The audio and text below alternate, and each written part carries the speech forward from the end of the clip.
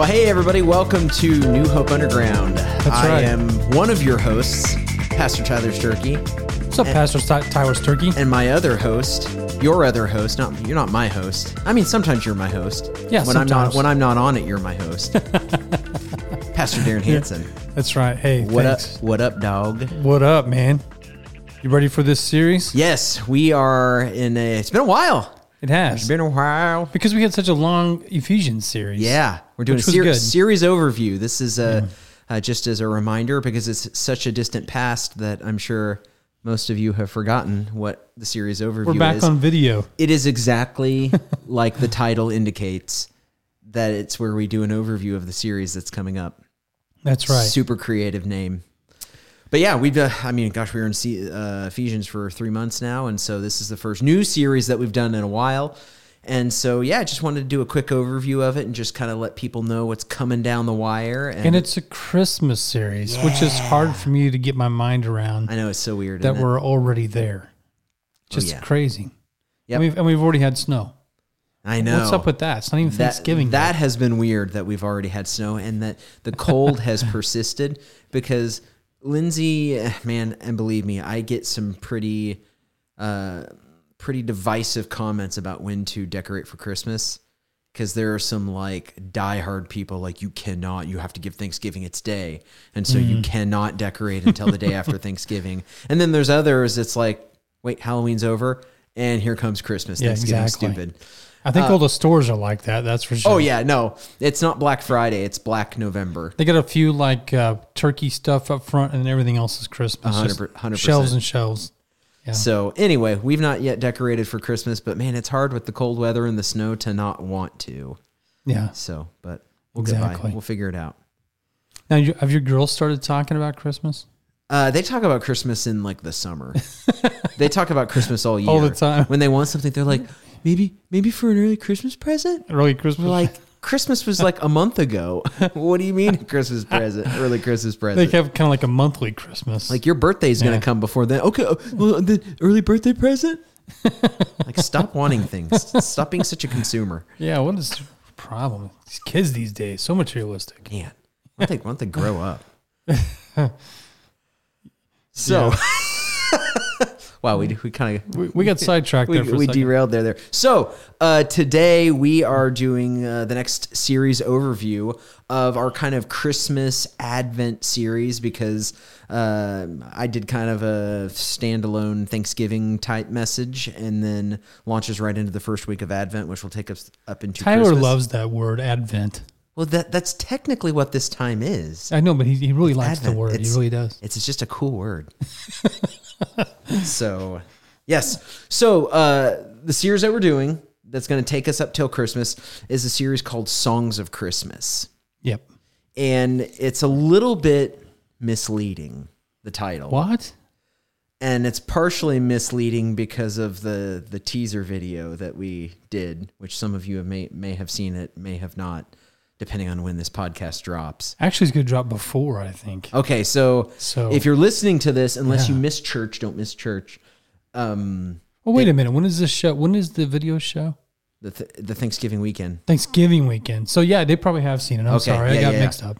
So it's a little bit misleading because it presents it like we're going to cover, like each week is going to be about, traditional Christmas songs, like kind of like when we did that movies series, like Christmas movies. Yeah. More like cultural Christmas songs. I think is probably there. You go. Because I even remember telling someone that we had named the series Songs of Christmas, and they're thinking it's going to be like Santa Baby. I'm Dreaming of a White Christmas. Yeah, or things like that. Rudolph the Snowman. Silver Bells. Did you know that Silver Bells originally was Tinkle Bells? Really? But they didn't like the connotation, so they had to change it to Silver Bells. Tinkle bells, like you hear it's like a Pavlovian thing where you like hear the bells and you have then to go someone's like, I gotta go to the bathroom. Exactly. Someone said that's the kind of tinkle. I'm like drooling while I'm going to the bathroom. Every single time. It's so weird. It's really odd mixing those things together. So Pavlovian. But it's not based on like the cultural Christmas songs. No. Which I'm trying to even remember how we came across the idea. I mean, I'll just be really honest. This is a circle of trust, so we're all gonna just be real honest right here. Turning around a Christmas series every year can be a little difficult. Yeah, you're not kidding. Because it's like you run out of ideas. You're talking about the same thing every time, but it's like how do you do it in a creative or let's talk about the shepherds, the angels, the wise men. This year we'll turn around and go wise men. This year we're going to talk about the manger itself. Yeah, not the baby in the manger, but the manger. And seriously, and we're not like the only ones that deal with this. All churches across the nation. Trying to figure out how do you do a Christmas series. Well, that's the joke among pastors, like senior pastors, who are usually like preaching the Christmas and Easter services.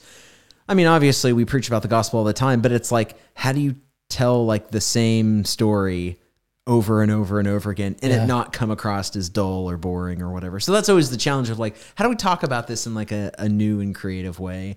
And so I'm excited about this one just simply because it's coming straight out of scripture here. I mean, from which I'm going to let you describe what you mean by song, but I just mean like, I'm not having to mesh the movie Elf with exactly. It's not like with the Christian message there. Are you having a blue Christmas this year? Let's preach about that. That's not what this is about. So what do you mean by song then, Tyler? No, there are in the scriptures, like specifically around the Christmas story, like Jesus leading up to Jesus's birth, like right when it happens, and then in some of the events, like right after, whenever he's dedicated at the temple and things like that. Yes.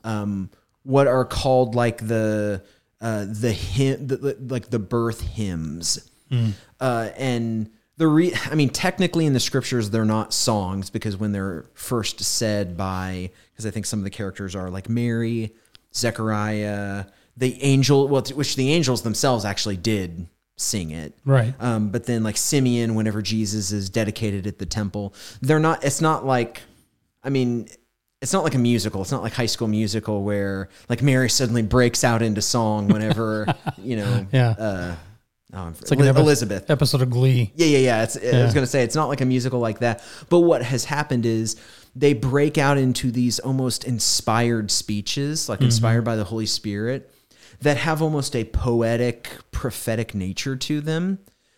But that's how Hebrew songs and hymns were actually written. Yeah. Because like they're very similar in structure and form to the Psalms, which though, we read them in the Bible and study them and just speak them out loud, they actually are, like at least in Hebrew synagogue, are sung as songs.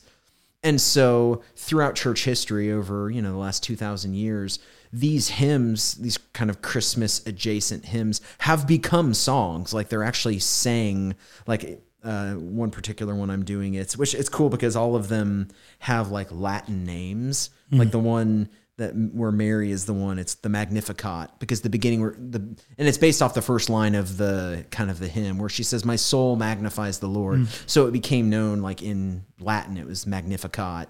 And so now that's still, that was chanted by monks in monasteries. It's sung by choirs now, that it is a long enduring song. And all of these are, because I think Zechariah's is called the Benedictus. The angels is the Gloria in Excelsis Deo. Simeon is the Nunc Dimittis. I'd never heard that one before. Yeah, like they all have... like she turned me into a nuked. But anyway, but then one thing... Sorry, Monty Python reference. Yeah, one thing that we are kind of adding on to the beginning is realizing that, Christmas didn't just happen in a vacuum. It wasn't just like suddenly God was trying something one way and then just decided, you know what, I'll just become a human and send my son down. That this was a long promised, really from Genesis, long promised prophesied thing that he would send, that he would come and meet us, that he himself would come and meet us in and that's why we're starting off with an Old Testament quote. And so it's cool because we found a text from the Old Testament that points to the coming of the Messiah, and it still kind of has that similar poetic nature, so it kind of fits in vein with it. But yeah, so each week we're going to be looking at different stories in the Christmas story and looking at these kind of Christmas hymns, and showing how, what they meant then, but then even how they apply to our lives. Just through the idea of Christmas today, which they do very much. Well, it's interesting too because they all tend to tie into the anticipation of the coming of the Messiah. Yes. And have some different things that are emphasized, you know, in each one. It will be kicking off with Isaiah 40. Yeah. You know, looking at when John the Baptist was actually fulfillment of Isaiah 40, which is really interesting. There's a lot of history there. Yeah. And we'll get into Mary. Yes. And Simeon, or Zechariah, actually. Yeah, next. Zechariah, and then Simeon. And then I'll be finishing out on, which I'm, again, so excited. And this has just become a rhythm, which I had someone actually, the girl who cuts my hair, she's never been able to come because of for Christmas Eve. Because the last 3 or 4 years, we've done like a Christmas Eve candlelight service. Right. And for reasons I can't remember, she was talking about them. She has never been able to attend one, but so desperately wants to be there and has been unable to. And she's like, "Are you so?" Yeah, the way she asked it was, "Are you guys still doing the Christmas Eve thing?" And I'm like, "You mean the candlelight service?" She's like, "Yeah." And I'm like, "Yeah, we are." And she's like, "I get to come this year." All right. She was so excited about it.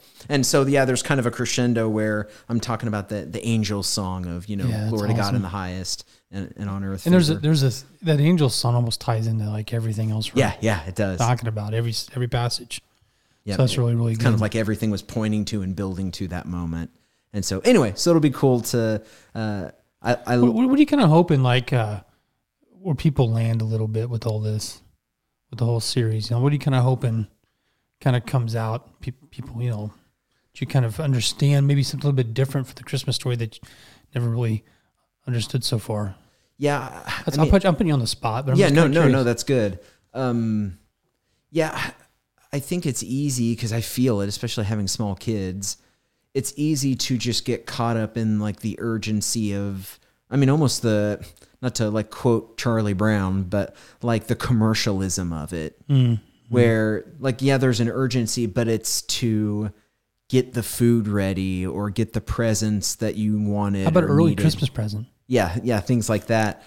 And we lose some of the anticipation of the actual moment, because and to show that this wasn't Mary got pregnant and it's just 9 months of anticipation, but this is centuries, if not, really in some ways, biblically speaking, millennia of anticipation, of waiting for the Messiah to come.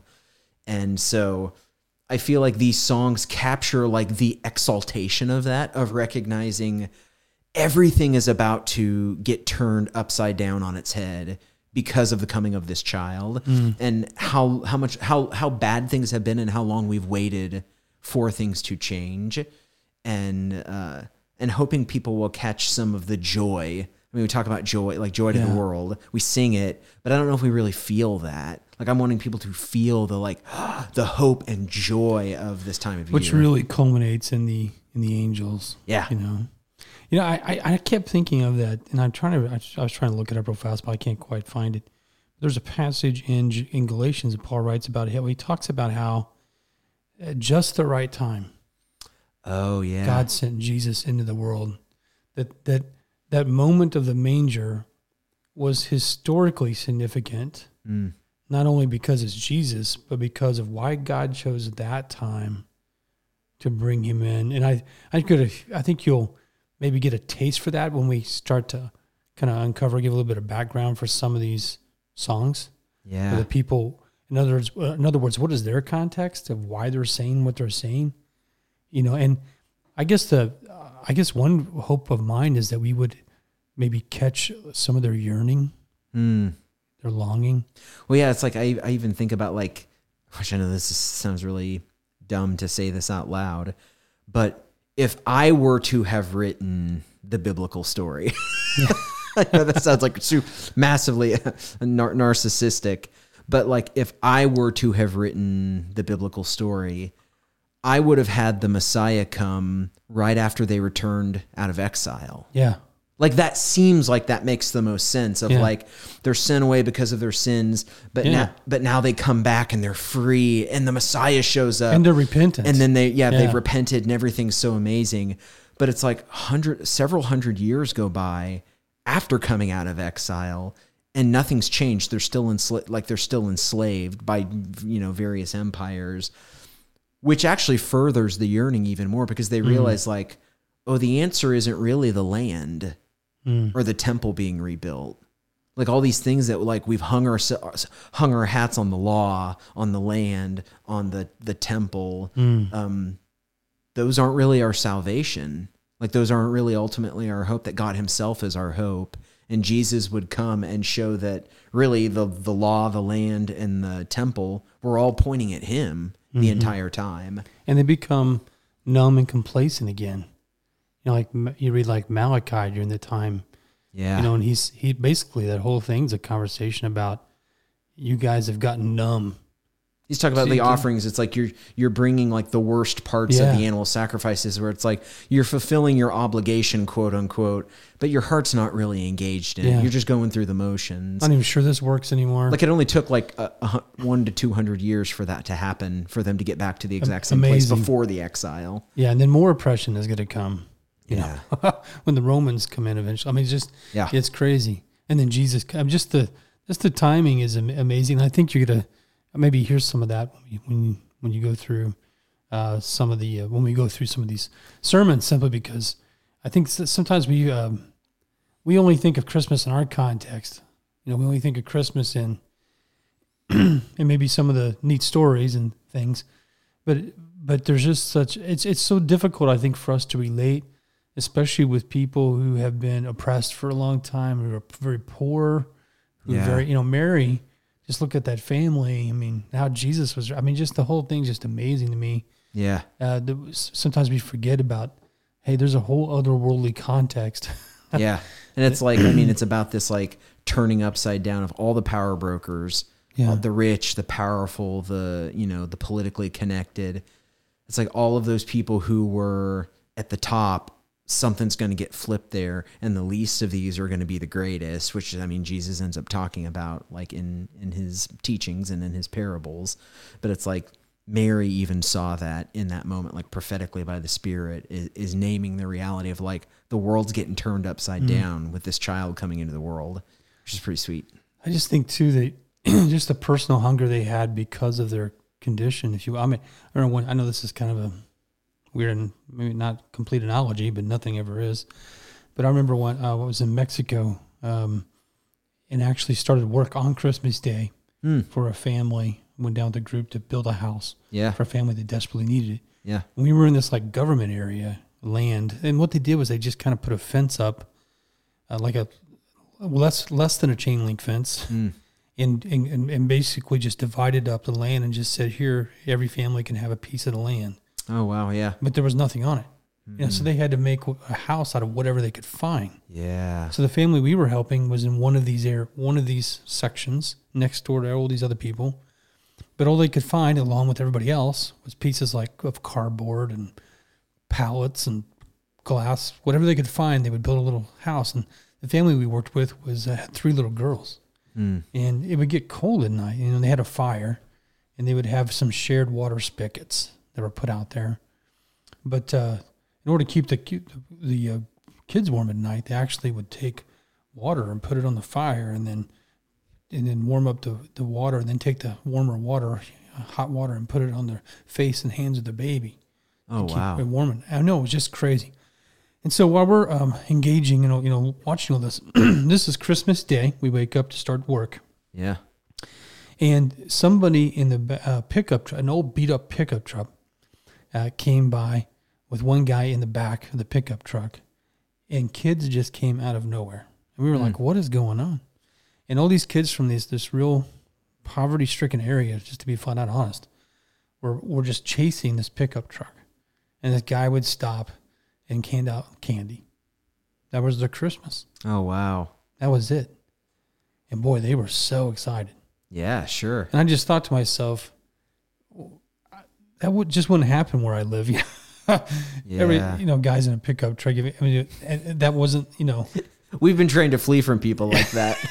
Exactly. And I guess what I'm trying to say is like, they yearned for that guy in the pickup truck to come. Like even that was a simple joy.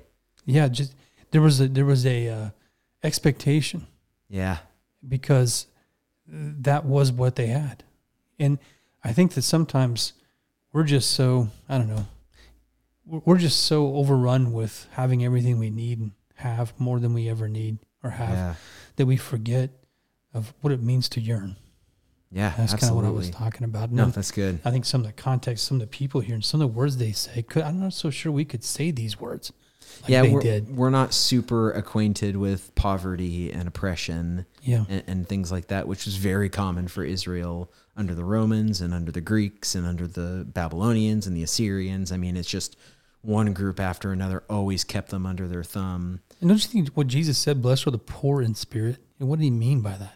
Yeah. I mean, he means unless you view yourself as totally bankrupt, you're not going to be desperate enough for me. Yeah. And I just find that I find that fascinating, the parallels there. So, and I think Christmas challenges that, and that's especially difficult in our society where, I mean, it's built into the very fiber of our nation to be self-sufficient, to be a self-made person and pull yourself up by your bootstraps. And I mean, responsibility and all that stuff and making of what you can with what you have. I mean, that's all good, but it can train what can be an anti-gospel idea of, I don't need anybody, including God, that I can make my own way in the world, and it can numb you to that poverty of spirit of realizing I'm broken inside and I desperately need something bigger and better than myself. And I can never fill that void with, no matter how successful I am or how accomplished I am, I can never fill that. And so Christmas speaks to that and speaks to the hope that that's actually possible entirely outside of your own capacity and ability, which to me is at least, I mean, I know that that sometimes makes the gospel offensive to people because of that, because we don't want to admit we're not enough. Yeah. But to me, that's the goodest of good news. Yeah. I feel like the more you become aware of your need, it makes that gooder news. Like the more you realize it, the gooder it gets. Exactly. Yeah, I really think, Jesus could come in the back of a pickup truck and we'll just ignore him. Yeah. There's no expectation, and so that's what we pray for. I guess we pray for us to be more, expecting because of realizing how much we really do need him. That's a reality. You may not always feel it, but it's a reality. Yeah. It's like you're starving and don't even know it. Well, I mean, even think about the warnings in Revelation to the 7 churches. One of them in particular is, you say, I am full and satisfied and warm and I need nothing. But he says, you're poor, blind, naked, and dumb. It's like basically what you think the very fact that you think you have no need has put you in the most desperate place possible. And so that scares me of like, oh God, always help me to be aware of my need for you. It kind of goes back to what we were talking about. We were joking around about Christmas series. Yeah. And how we got to come up with something. And I think there's like a pressure for that simply because of the society we do live in. Our obsession with novelty. Yeah. And we got to entertain. You got to get something make new. Sure everybody, 100%. And I don't know, I guess I would hope and pray that, we as New Hope, I think a lot of people understand that that's not why we're here. It's not what this is about. Yeah. Does that mean we can just do the same series we did last year? Yeah. Yeah, it does. It really does. If it's true, it's true. Yeah, Yeah. The truthiness does not wear out. Yeah, let's just come up with whatever series we do this year, just be the same series every single year. Just I understand that. I just meant there's seemingly, in other words, if we were in a country that was poverty stricken, we wouldn't care about what series we're doing. You know what I mean? Like, nobody else would care either. Yeah, no one else would care either.